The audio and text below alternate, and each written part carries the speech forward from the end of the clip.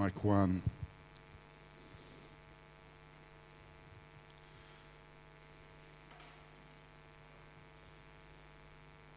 Thank you.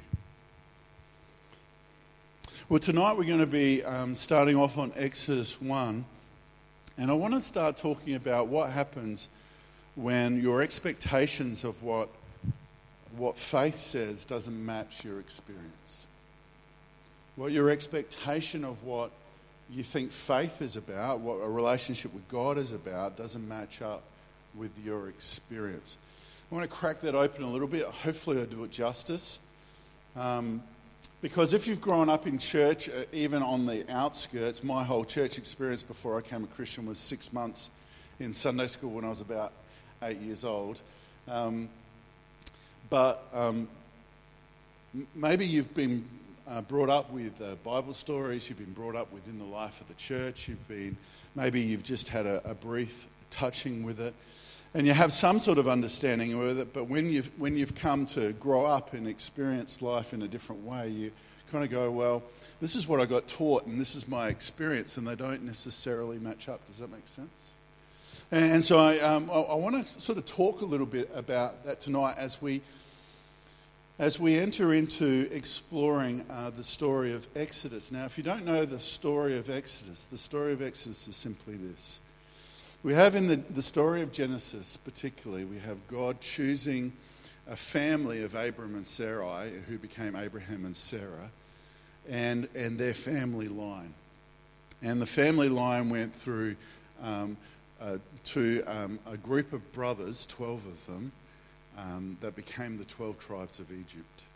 And if you remember, you've been to the musical Joseph and the Technicolor Dreamcoat, or you've heard that story. Joseph gets sent off to Egypt and somehow rises up in the rankings of God in Egypt and becomes the second most important person there. And all his brothers and family and entourage come across, and they're honoured because of what Joseph has done. And the story of Exodus is where that promise of God and that promise to those people starts going a little bit pear-shaped. And really the beginning of the whole Exodus story is one where God is rescuing his people from the slavery and the bondage that they're in.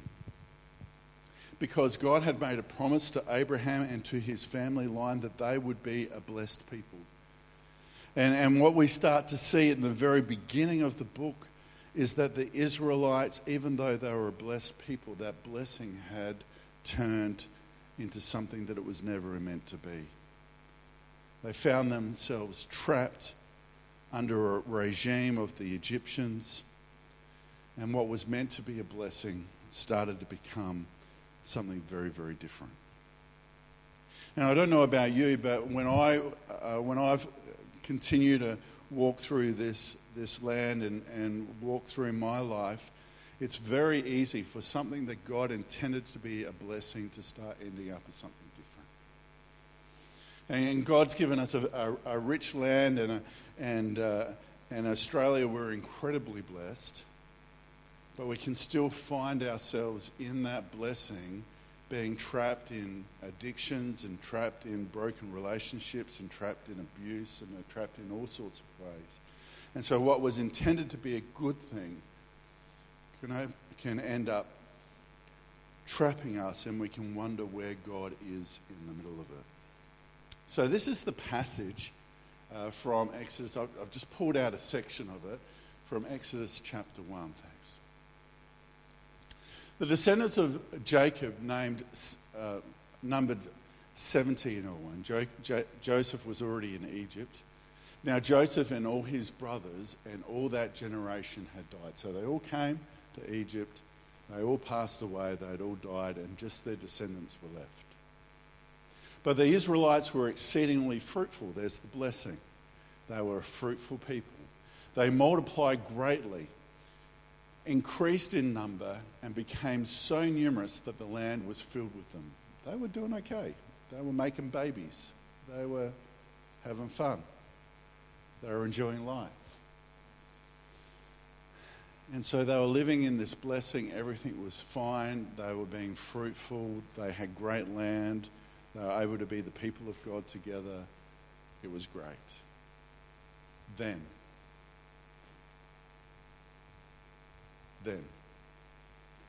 a new king, whom Joseph meant nothing, came into power of Egypt. He just didn't respect anything that Joseph had done.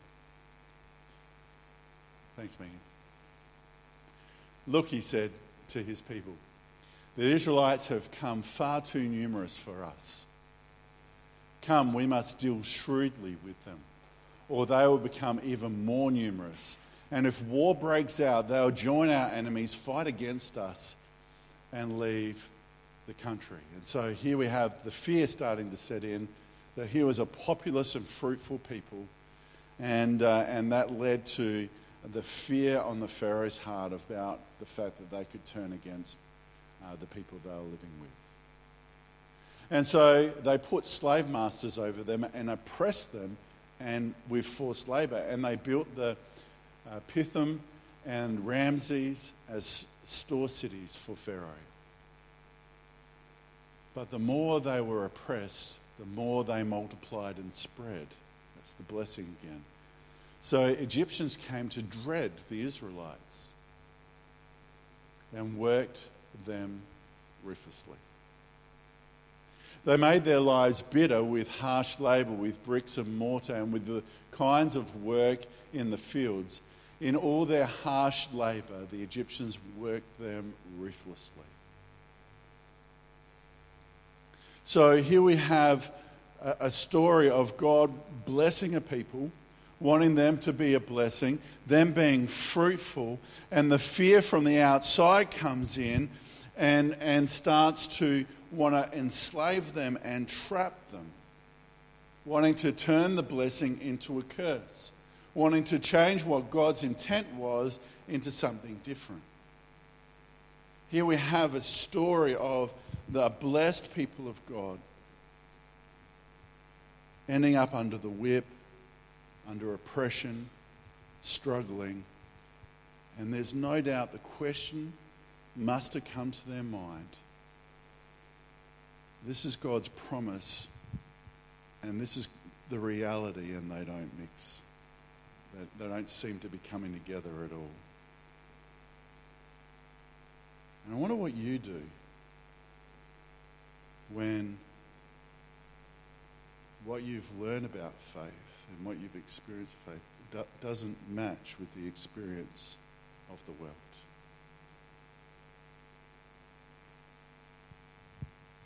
Because God has promises, and he definitely promised the people of Israel that they'll be fruitful, that they'll be blessing. And we can see in the stories of Abraham and his sons that there was incredible wealth and incredible blessing there.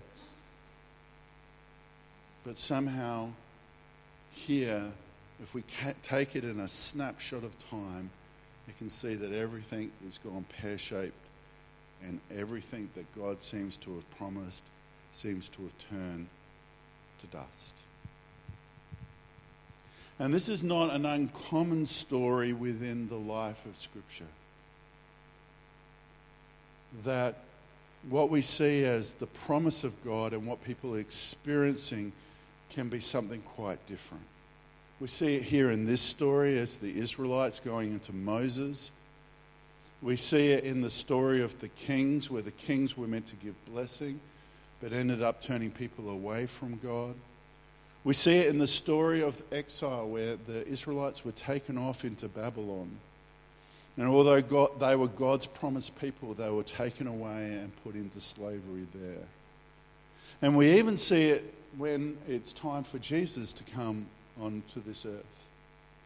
Because the Israelites were not expecting the Romans to oppress them. They were expecting a military leader in Jesus, and it didn't match their expectations. So what do you do when your understanding of faith and your experience don't match up? I think that our choices matter. That our choices about what we decide we're going to put our faith in and put our understanding in matter when our faith and our experience don't match up. And we see this in the story of Daniel when they're in exile in a very similar situation. And Daniel is someone, again, who has been raised up through the ranks like Moses, a Moses-type figure. But his people are trapped and he's in bondage and he is in servitude. But he is praying big prayers and wanting to see God do something different than what his experience is showing. And this is what it says in Daniel 10, verses 12 and 13. And this is and then he continued. This is the angel talking to Daniel. Do not be afraid, Daniel. Since the first day that you set your mind to gain understanding and humbled yourself before God, your words were heard, and I have come in response to them. But the prince of Persia's kingdoms resisted me for 21 days. Then Michael, one of the chief princes, came to help me, or chief angels, came to help me, because I was detained by the king of Persia.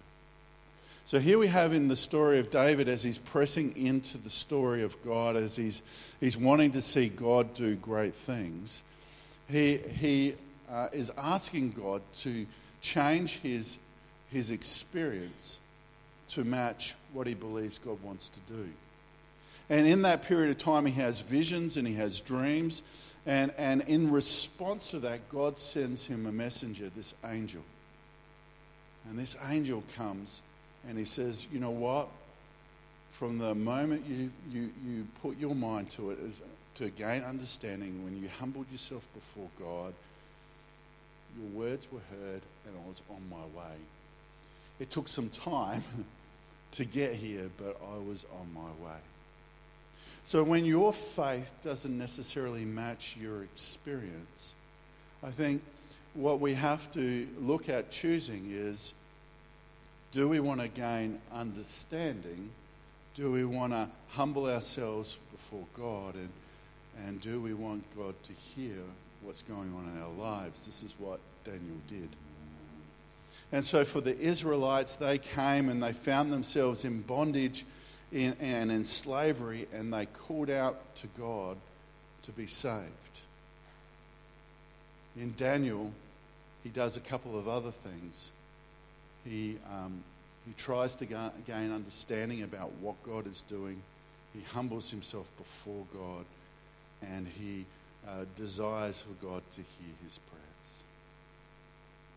And so I want to encourage you tonight, if your faith and your experience are not lining up, to make a choice to ask God why. See, I've met many young adults and maybe even people around my age that says, you know what, I prayed, nothing happened, so that's it. You know what, there was a situation, I asked God to do something and God didn't, so that's it. Oh, I believed this, but when it came to my experience of it, it didn't match up, so I don't believe this anymore. And if the Israelites decided to say, you know what, we don't believe in God anymore, they would have stopped being the Israelites and they would have become the Egyptians. And if Daniel didn't believe that God had something different in mind, he wouldn't have pressed into prayer and pressed into understanding to to see what God was on about and what God was doing. So I want to encourage you, if your faith and your experience don't look up, the first thing is to do what Daniel did, is to mind to gain understanding. Look for what God is wanting to do. Look for revelation about what God is saying about your experience. Just don't wipe it off and say that, okay, God's not into that. Don't wipe it off and say, well, maybe God doesn't exist. But make a choice to say, I want to gain understanding into why this is the way it is and what God is trying to say and what God is trying to do in that circumstance. told this story this morning in a different sermon, but it's relevant here. I met a colleague. He actually taught me preaching, funny enough. So he was one of my lecturers. He's a colleague now. And he's incredibly sick. Like, desperately sick. I met him at a picnic and he came up and said hello, which was fantastic. And he just said, he basically said, you name it, I've got it wrong with me. But then he said something like this. He goes, you know what, Barry? In that moment, I've had the most amazing experiences of God. In my sickness, I've reached a different level of prayer than what I've had before. And so I asked him, I said, well, so what's your understanding of healing then? He goes, no, I believe in healing. I believe it in a universal way. I believe that God can do it. I can believe it can happen through medicine, and I can believe that it can happen through just getting your body right and eating right. And he says, I've got a holistic approach to healing. He said, you know what, Barry, but I'm really grateful for this season because it's taken me to a different level in prayer. And so he said, what I'm trying to do is gain understanding of why I am this way at this point in time.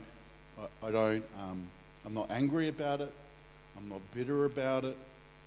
What I want to do is I want to say, God, why is this happening? What are you trying to do in this situation? He wasn't blaming God for his sickness, but he wanted to gain understanding. And here in this message from Daniel, this brief kind of things, it says that he had a mind to gain understanding. He says, as soon as you set your mind to gain understanding and humble yourself, God started to hear your prayer. And so it wasn't he wasn't putting himself in the position of God. He was humbling himself and saying, I don't know, but I want to seek God until I find out.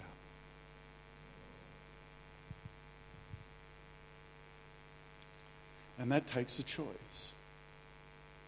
It takes a choice to go, you know what, I'm going to keep on pressing into God until I see what God is trying to do. He humbled himself, which is probably the hardest thing for us Westerners to do, is to let go of our own self-importance and to believe that God wants to bless us and wants to do the very best for us, but our understanding of how we do it ourselves needs to be submitted to the kingdom of God. It's easy to think this is not the way I think God should do it, so I'm just going to do it my way. But to humble yourself before God and say, you know what, God, I'm going to seek your mind and I'm just going to do whatever I think that your Spirit wants me to do. Whether it seems crazy, whether it seems right, I'm just going to do it. And so Daniel sets his mind to understand what God's going to do. He humbles his heart before God to allow God to speak into it. And then his words are heard. So just because God has not acted yet in your prayer, in your circumstances, in what's going on in your life, in your experience, doesn't mean that God's not going to. We see in this passage that little bit from the angel that says, I wanted to get to you sooner, but it took me 21 days because something was stopping me. And so that gives an understanding that even though God wants to act, there are things that stop him from doing what he wants to do. And so just because God hasn't acted yet, just because God hasn't given you the healing yet, just because God hasn't answered your prayer yet, just because God has not done what you think God has done yet, doesn't mean that God is not going to do it.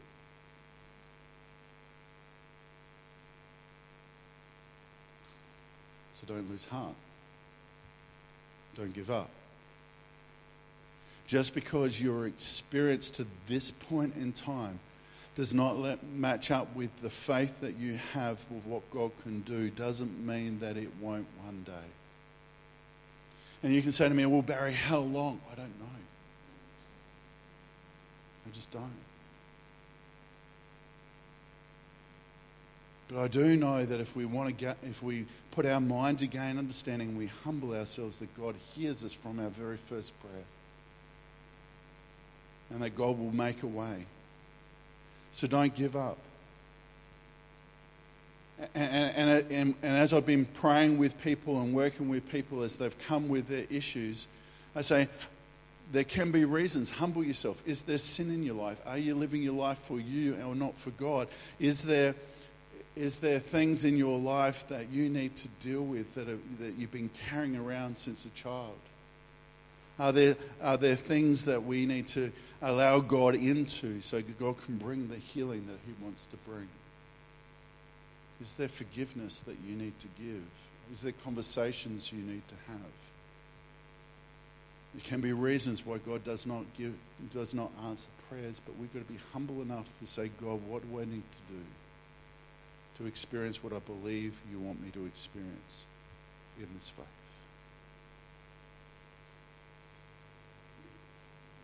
Because from the story of Exodus and leading out from Genesis, we see that God chooses a people to be His people, to shine His light, to be an example of what it means for a group of people to be in relationship with Him.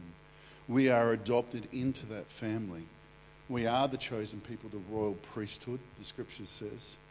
That God is for us, that God wants to give us victory, that God wants to step into our mess and clean it up, that God wants us to shine our light into this world so people can say that's what it's like to live fully connected with God.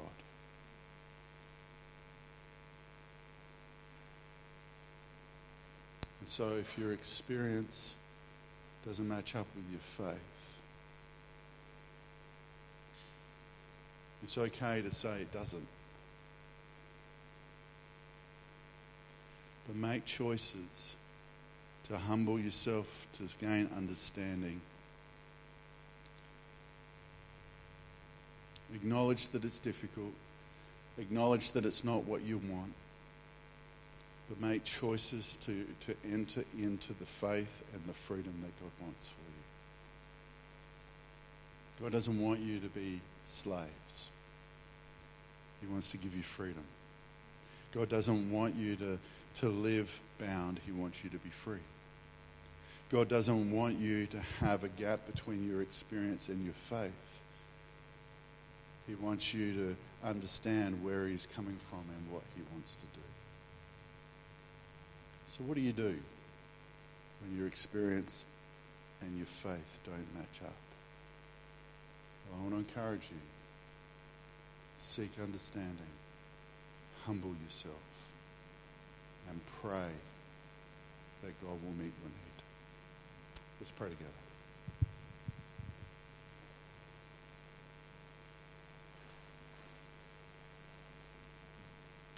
Loving God, we thank you that we can come to you as your people, not perfect, not having it all together, not knowing all the answers.